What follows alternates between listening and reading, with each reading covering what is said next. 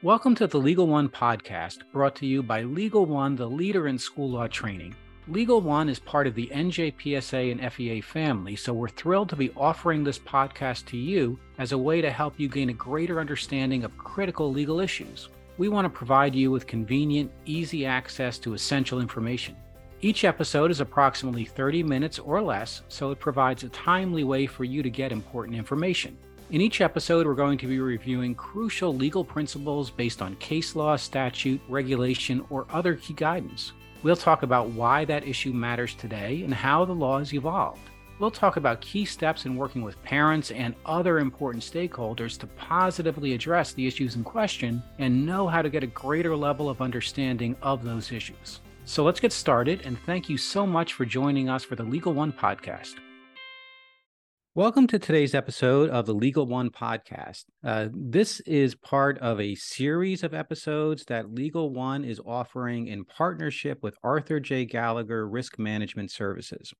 My name is David Nash. I am the director of the Legal One program, and I'm very happy to be doing today's episode, which is focused on supporting LGBTQ plus students in our schools.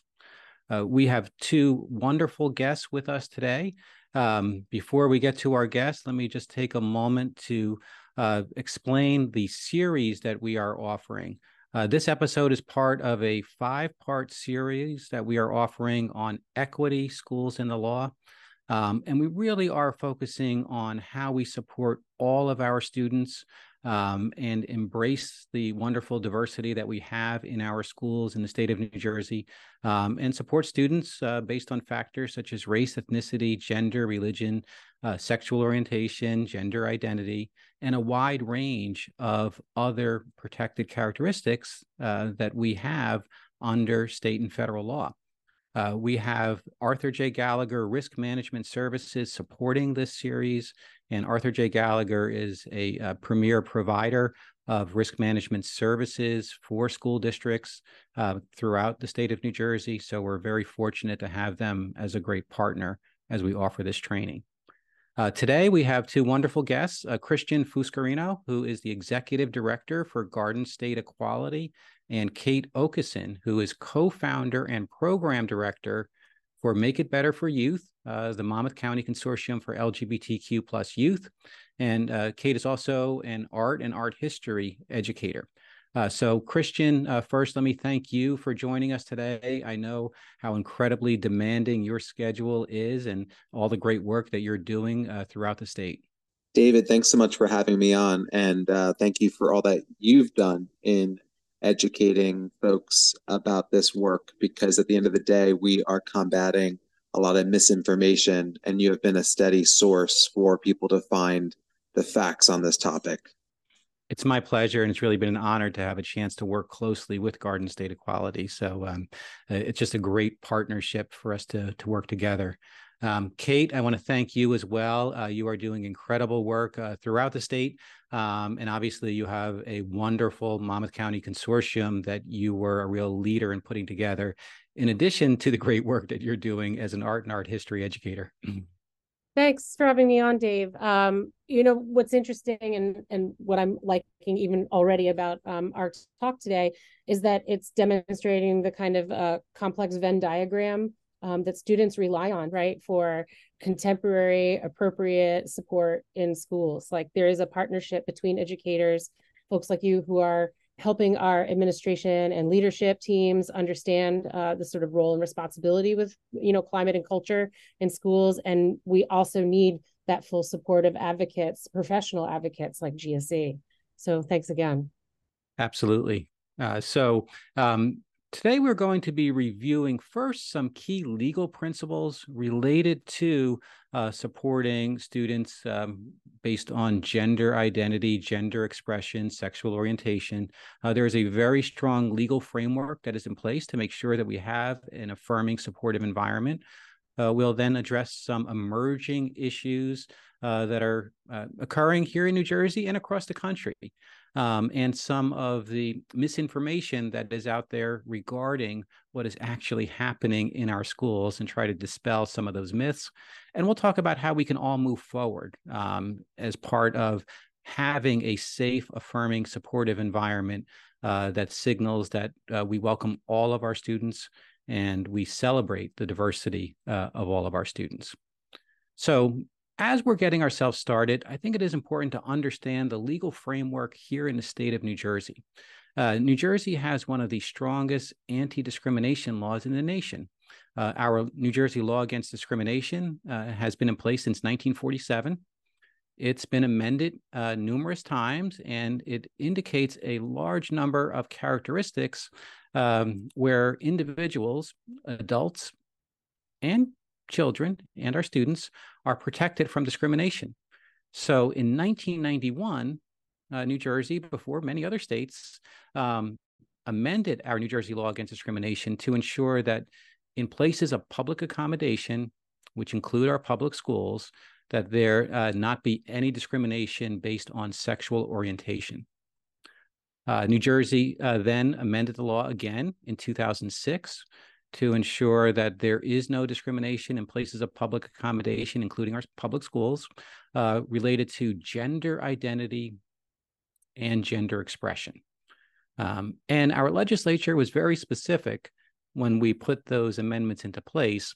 So, for example, our legislature anticipated that questions might arise regarding sex-segregated facilities, things like restrooms and locker rooms, and made clear that we are supposed to honor what individuals, including students, are telling us about their gender identity and allow individuals, including students, to access those facilities aligned with the students' or adults' gender identity.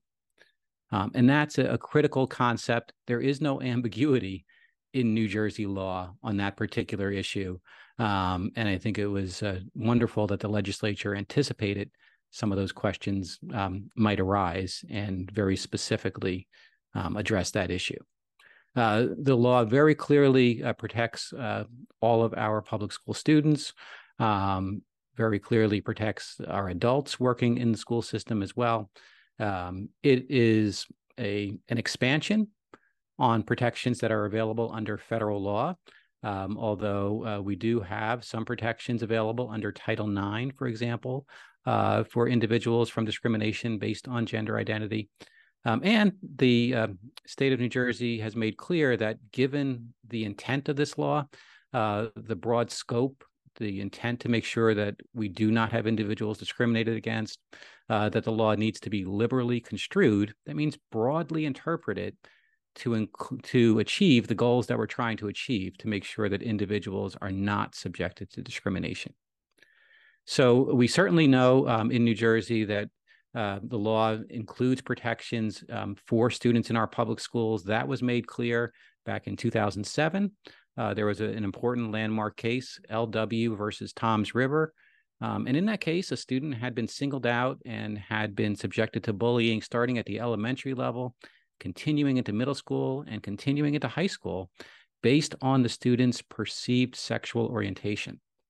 And in that case, the New Jersey Supreme Court ultimately made clear that it's not enough to simply respond after the fact if you find out that a student is being targeted because of a characteristic such as sexual orientation.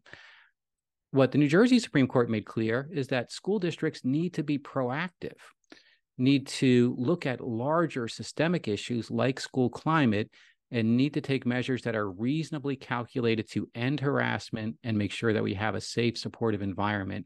So our state Supreme Court raised the bar in the LW versus Toms River case to not simply have school districts acting as passive responders when problems arise. And that's important for us to think about as we talk about the guidance that was issued by the New Jersey Department of Education in 2018. That guidance, in part, is intended to encourage school districts and ensure that school districts are being proactive and not simply waiting for problems to arise and then try to correct or address those problems afterwards. So in 2017, the legislature enacted an enabling statute, I think because there was a need to provide some further clarification to New Jersey school districts about the protections that are available under the New Jersey Law Against Discrimination linked to gender identity and gender expression. So the law, as we mentioned, was changed in 2006 to include protections for gender identity and expression, went into effect in 2007. But the legislature in 2017 saw that there was a need for additional guidance to help school districts understand their responsibilities. So in 2017, a mandate was passed for the Department of Education to develop guidance to help school districts addressing these issues. And that mandate had very specific requirements for things that had to be included in that guidance. So the overarching goal, of course, was to ensure a safe, supportive learning environment free from discrimination for all students, including students who may be targeted because of gender identity or expression. It very specifically said that school districts need to work directly with students to develop and implement confidentiality plans. And that was important. The legislature did not say work around students, work with others, have others decide what that plan should be. It said directly work with students to develop a confidentiality plan and to ensure that we are affirming who that student tells us they are, that we are using the appropriate name and pronoun for that student, that the identifications that we issue in many school districts for students use the correct name and gender marker for that student, and that we don't wait for what is quote unquote called a legal name change. We don't wait for a court order signed by a judge before we affirm who that student is. Obviously, for many students, simply having that direct access is not possible, and New Jersey law does not require that formal procedure for schools to affirm who students are. The guidance also was required to make clear that transgender students and non-binary students do have the right to participate in all extracurricular activities and to participate in athletics aligned with the student's gender identity, and encouraged and supported districts in making sure that we have safe spaces for all students, that we permit and support the formation of student clubs and programs to have that affirming environment for our LGBTQ plus youth. So the guidance was enacted the following year. The legislature mandated in 2017 the guidance. The Department of Education released it in 2018. And it is an incredibly useful roadmap for school districts, but it's not new. There are issues being discussed today related to that guidance. That guidance has been in place since 2018. Our revisions in the law related to gender identity and expression and protecting from discrimination have been in place since 2006. So this new guidance from 2018 helped school districts understand some basic terminology. There has often been confusion about the term gender identity, the term gender expression, the term sexual orientation, and we will talk about making sure there are no misunderstanding. Understanding an individual's gender identity does not tell us anything about that individual's sexual orientation or that person's gender expression and how they are communicating to the rest of the world. So it's important that we understand those concepts, and we'll talk about that. The guidance also made clear that we are affirming what a student tells us, and obviously we hope and want all students to have an affirming, supportive home environment, but we know that's not always the case, and the guidance makes clear that parental consent is not required for us to affirm and honor what students are telling us regarding gender identity and expression. And it made clear that given the significant dangers that some students may face by a forced disclosure of that information to parents, that school districts are not to inappropriately out students and share information regarding gender identity or expression when the student has asked that the information not yet be shared with their parent or guardian. The guidance made clear that we revise records once we are in a position where parents and guardians are aware We would revise things like IEPs and transcripts. Diplomas that students would receive would be aligned with the name and the gender markers that the student has told the school district to use. So we do make those revisions. And as I said, the guidance was very clear that we work with the student as we are determining who should be receiving information regarding that individual's gender identity or expression, and how we communicate that information. So there are some wonderful resources available for school districts to think about how to do this work.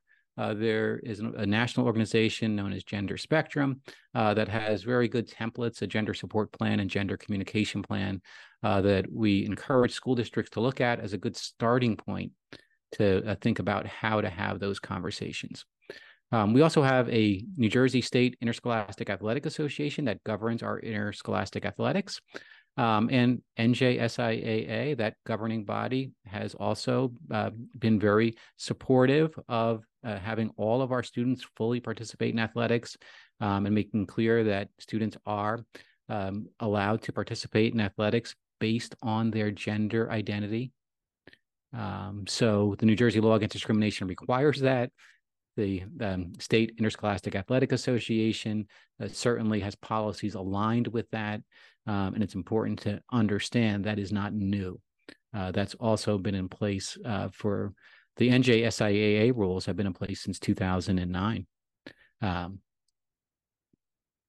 We have a number of other related legal considerations that come up as we think about how we can have this safe, supportive environment for our students. One of the issues that sometimes arises is a question of First Amendment rights and allowing individuals to express their views. And certainly our courts have made clear that we do place a tremendously high value on protecting the First Amendment rights of students, but those rights are not unlimited. So we have a long history of saying it is not okay to engage in what we would call hate speech, where we are ostracizing or demonizing others because of any particular characteristic. So those First Amendment protections are incredibly important, but they are not a license to engage in harassment, intimidation, or bullying of others based on gender identity or expression or sexual orientation. We have a very strong anti-bullying Bill of Rights. So if individuals are targeted based on any particular characteristic, we have a strong framework in place to make sure those issues are addressed. And, the vast majority of our kids are supportive of their peers, but we certainly do see cases where individuals have been targeted and bullied. And we have sometimes seen devastating consequences. We know the tremendous risks that are involved of things like suicidal ideation. So the stakes are incredibly high on this particular issue. New Jersey has in place strong protections against potential threats in our schools. So we have a threat assessment framework that school districts have to have in place if individuals are targeted with credible threats. And again, we have seen that sometimes happen to students who are part of the LGBTQ plus community.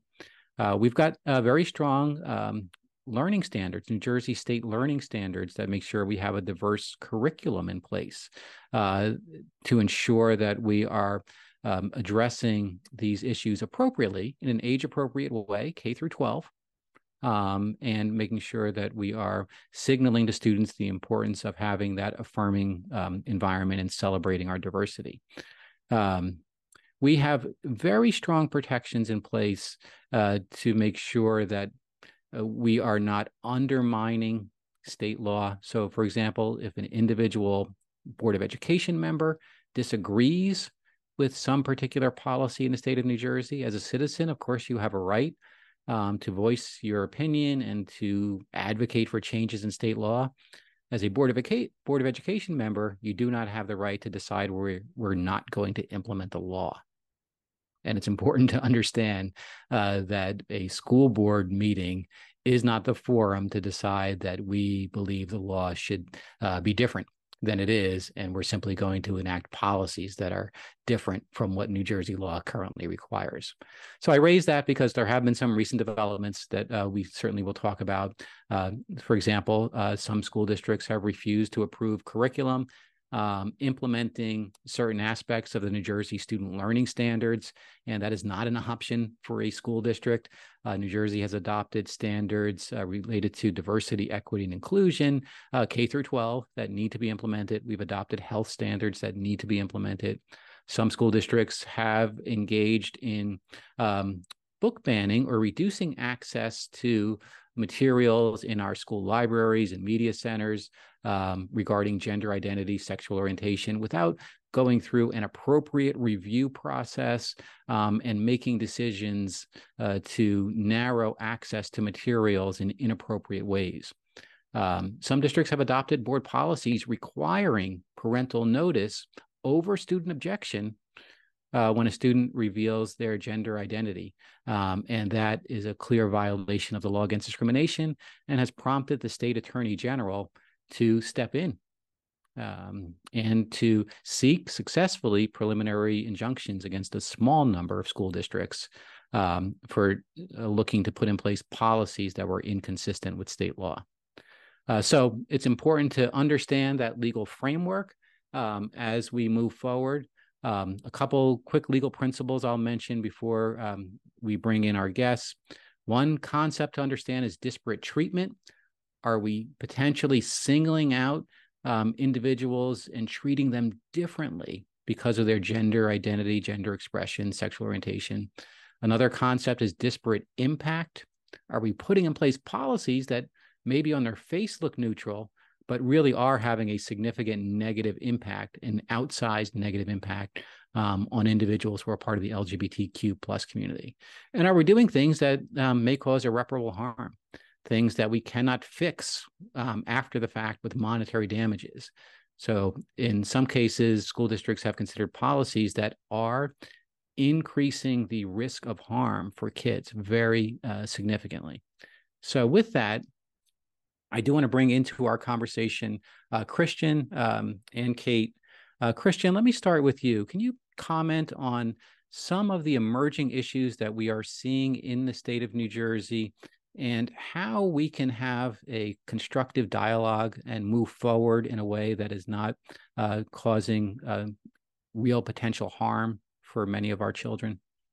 We are in a difficult position, David, because we are combating misinformation campaigns that are often well-funded and are spreading like wildfire on social media.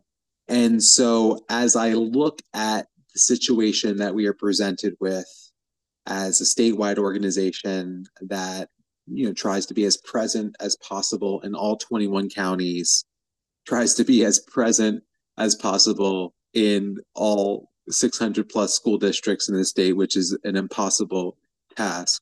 I am left with the solution of trying to educate those that are willing to listen to facts. And that is not as wide of an audience as one would like to believe. But we have to be resilient in this moment because we're talking about our children's lives. We're talking about LGBTQ youth in schools who are being presented with climates that 20 plus years ago we had hoped we would be gone from at this point in time. And I remember as a student organizer nearly 20 years ago, going around to school district in New Jersey and starting gay straight alliances and receiving pushback from administration and school boards and local community groups and parents. And then I saw the culture shift. I saw a lot more compassion for LGBTQ youth and the often difficult scenarios they are presented with when coming out in schools. There was a lot more understanding that there needed to be stronger anti-bullying policies, supportive programming, community involvement and engagement. And then all of a sudden, within the last few years, we have seen that roll back. And we're getting folks coming out of the woodwork who are enraged by this misinformation, that are showing up and going after the most vulnerable in our community. And so this is an all hands on deck moment for the LGBTQ community and all those who stand for equality in our state. Because if we don't get it right in this instance, we have another generation coming up that is facing the same opposition that we had hoped they could grow and develop without having to experience. And it's heartbreaking to think that 20 years from now, when these high school students are potentially the leader of Garden State Equality, are sharing experiences of having to defend their rights in high school. I dream of the day when LGBTQ youth cannot have to look back at their involvement in the movement when they were in high school. They can look back at their time in high school and just cherish the going to prom with someone that they were interested in, or just being authentically themselves and not having to worry about whether or not they're going to be outed to their parents, or if they would have to go back into the closet. And so that's what we're fighting for in this moment. We are fighting, and we've already lost it because the students in school are faced with this adversity. And so we're fighting right now to let them know that there is there are multiple generations that support them. We are defending them because they're ready to fight too. Don't get me wrong, right? Garden State Equality just did a diversity camp where we brought kids from all over New Jersey to a week-long DEI camp style setting, and they're ready to take on this moment. They need to know that we stand with them, and we're fighting for now the next generation of students that come up in hopes that they will not have to have this experience. But we've already lost by the fact that we have adults in communities trying to take away student rights. We have adults in communities who some don't even have children. And we have adults in communities that don't have LGBTQ youth. And if they did, they would kick them out of their homes. And these are the folks that are showing up at school board meetings trying to say what is best for our youth. What we know is best for our youth is safe schools. What we know works for our youth is good policy. What we know works for our youth is seeing a supportive adult in their life stand with them. There's data that supports this. Every major national organization supports this. And so we're going based on the facts here, and we just have to let as many people know that the New Jersey Law Against Discrimination has protected the basis on sexual orientation and gender identity for nearly 20 years, and we haven't had any issues. That this is not a red or blue issue, right?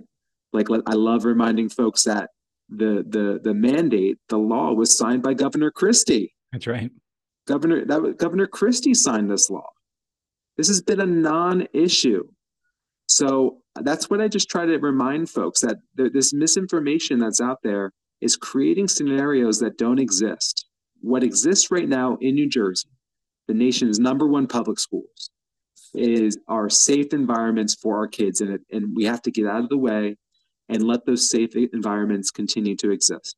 That's so well said, Christian. And I'm glad that you talked about what we do know about what works. There is tremendous research out there that lets us know that when we do provide students with connection to a caring adults and an affirming environment somewhere, and that somewhere may only, in some cases, be within our school district, it makes a huge difference for outcomes for our students and reduces some of the risks that we have.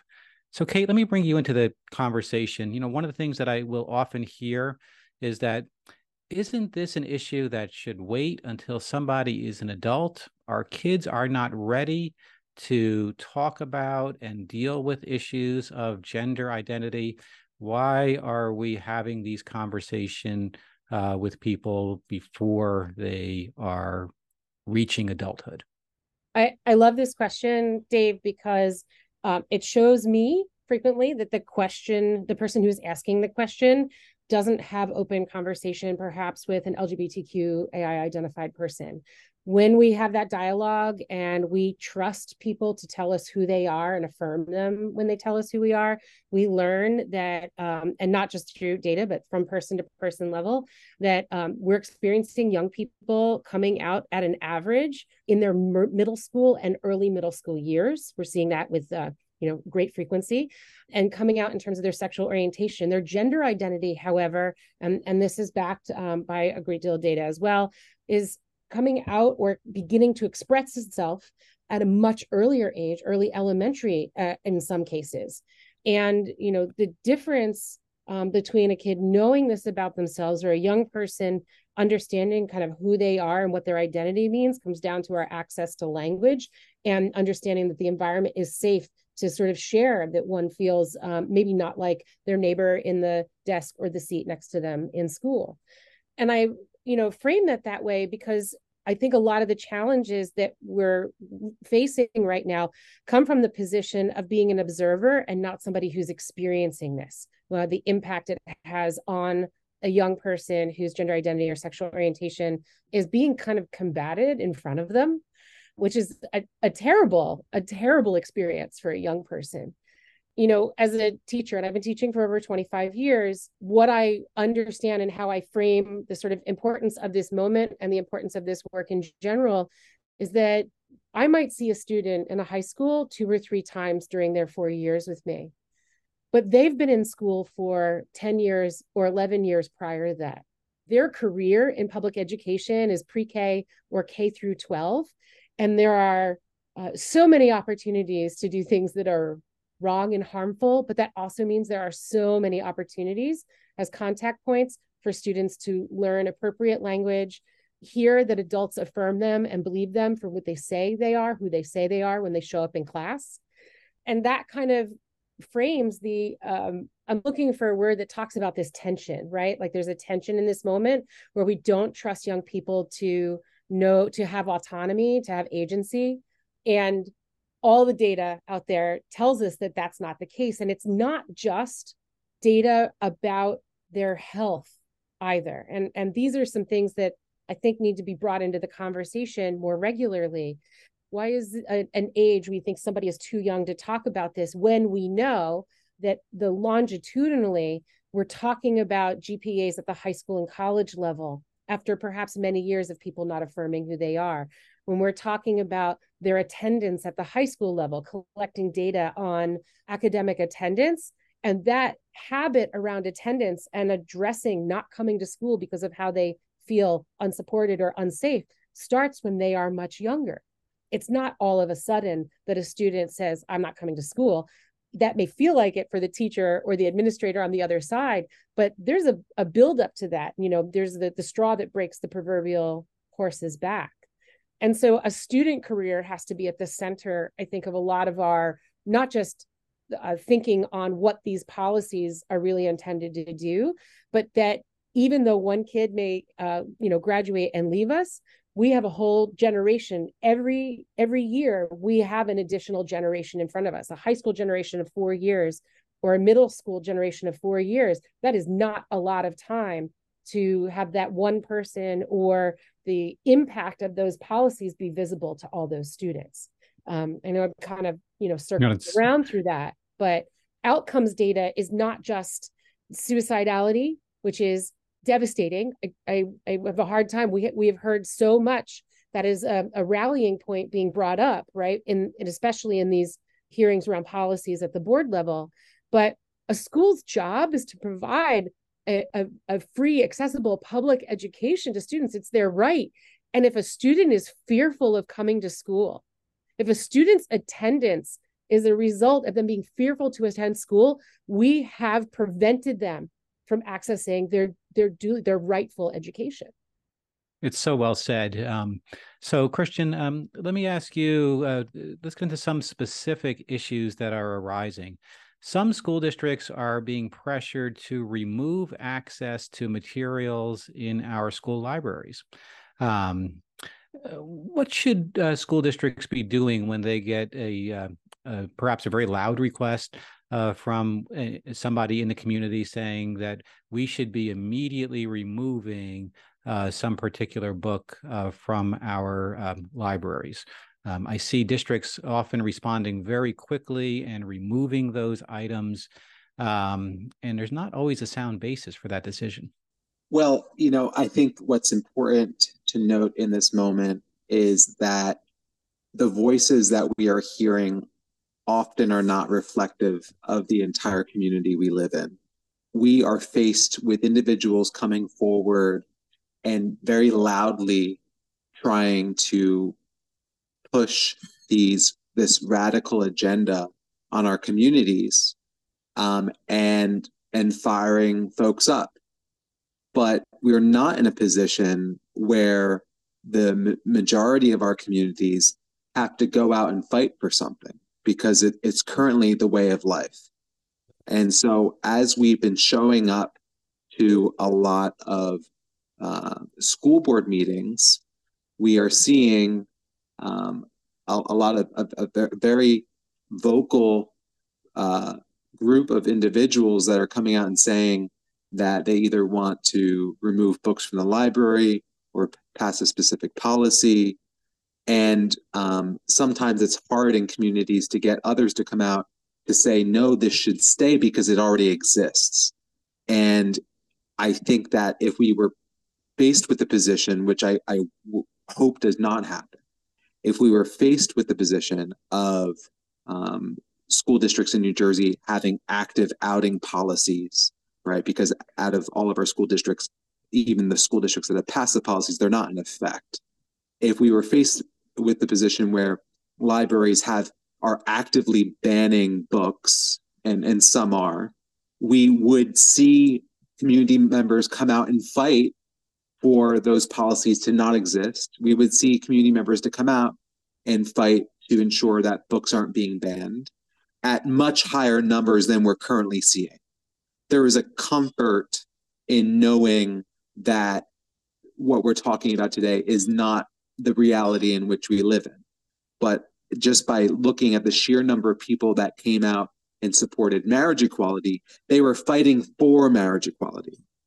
If when we were posed with the threat of the Supreme Court overturning marriage equality, we didn't see the same number of people come out that came out for marriage equality because marriage equality currently existed. And so I think this is the same situation we're in right now. And of course, it's not a great position to be in. Everyone should come out and say, don't ban books, don't pass these policies. But until that happens, we can't expect there to be a larger number of individuals because they're living in the comfort of the reality in which we have. If all 600 plus school districts passed a policy to out students, you would see an insane amount of individuals showing up in outrage. It wouldn't fly.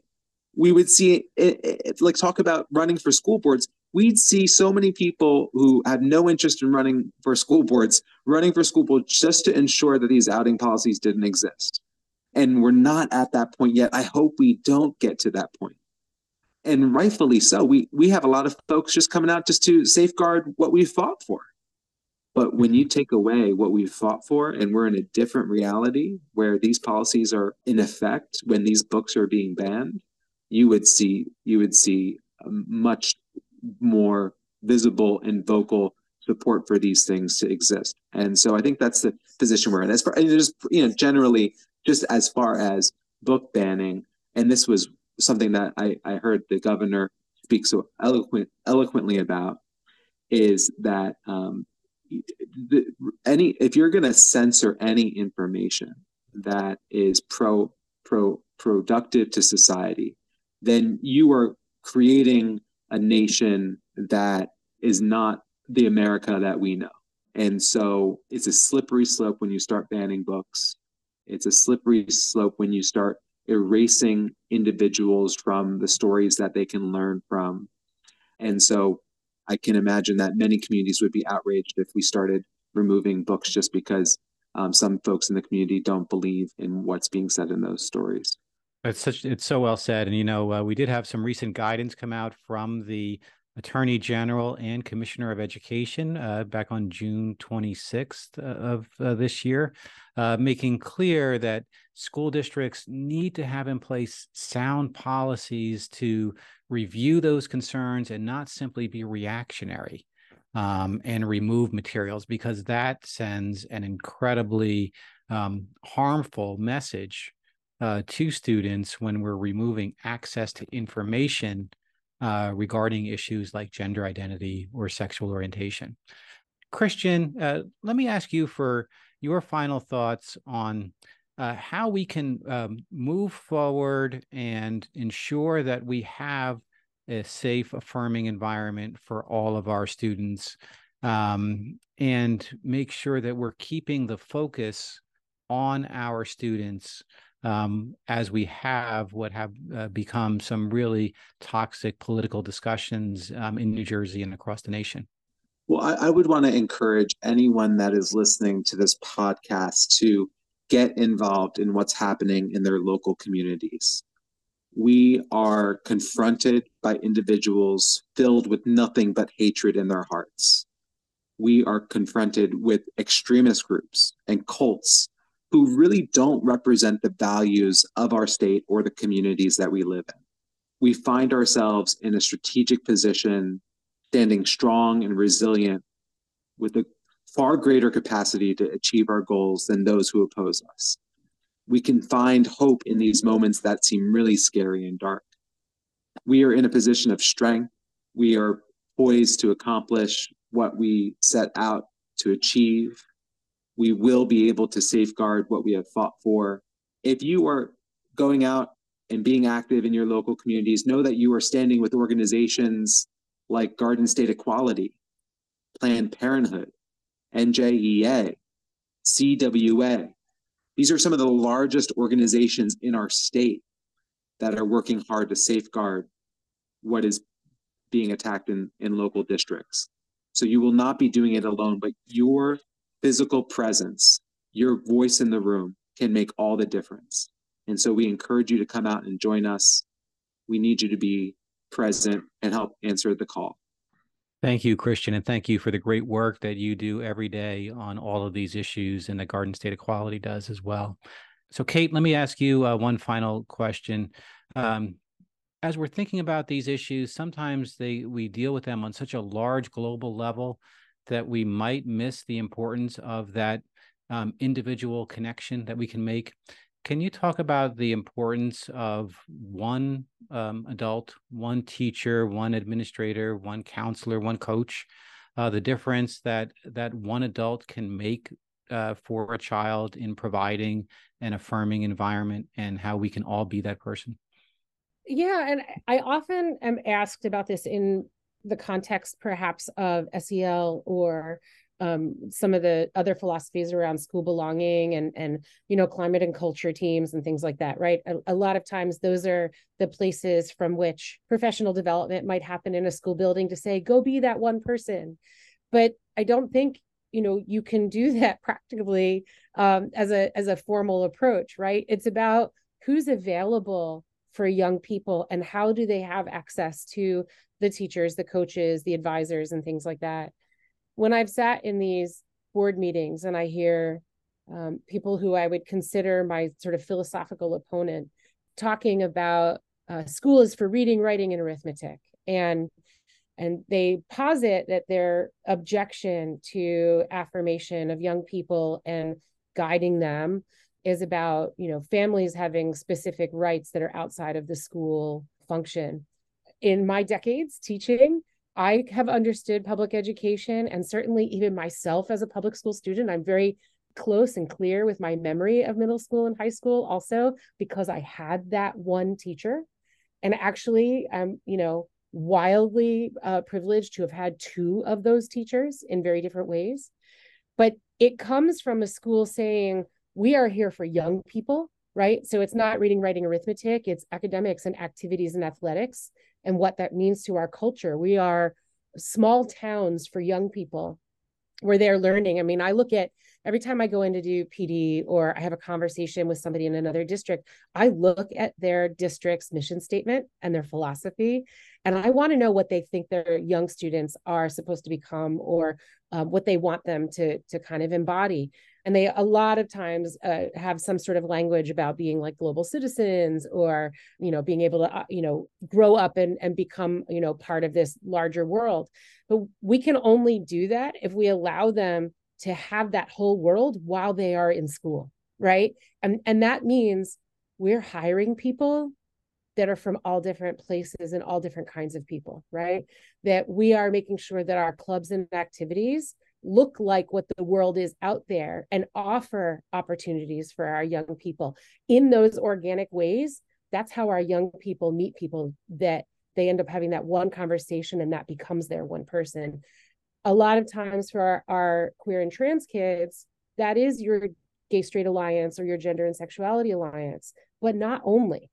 A lot of times the power of the GSA is that it exists, and sort of colloquially having a conversation with educators, especially in central New Jersey at this point, they see tremendous fluctuation in their participation in those clubs, depending on the climate outside of their building or how the adults are talking about it. But they're raising these issues inside of other club spaces, knowing that those individual teachers are giving them time, space, connecting with them around that. And so a lot of times it's like, I'm thinking like it's availability. It's a visibility politic, another thing that's also, contested, right? The sticker on the door, having these books, not just in the library, but teachers having books that represent the things that they care about in their classrooms. Not everything is part of a curricula. And by extension, that means that it's not all lockstep. We're individuals. We have to be there for the individuals our young people want to become. It's so well said. And it's a great way for us to round out this conversation.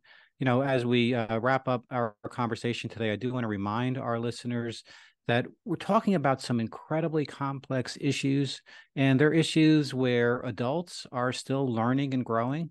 And I do think that our kids see when adults are making an effort, even if we're not always perfect, even if mistakes are sometimes made, but making that effort to understand and affirm and be that go-to support makes all the difference in the world. And the legal framework, frankly, is pretty straightforward. Right? We have for so many years understood that we cannot single out, ostracize, demean, harm individuals based on lots of protected classes, race, religion, disability. So we really need to think about gender identity, gender expression, sexual orientation as being part of that fundamental commitment to civil rights and affirmation for everybody in our schools. And understanding this commitment to belonging is really a critical way for us to frame these issues. But the legal framework is very straightforward. We provide that supportive environment. We affirm who students tell us they are. And we have a student-centered approach as we work through these issues. So I want to thank you, Kate, and I want to thank Christian as well for being with us today for this episode of the Legal One podcast. Again, this episode is part of our series on schools, equity in the law, sponsored by Arthur J. Gallagher Risk Management Services. We thank all of our listeners today. Be safe, be well, and we look forward to having you with us for future episodes of the Legal One podcast.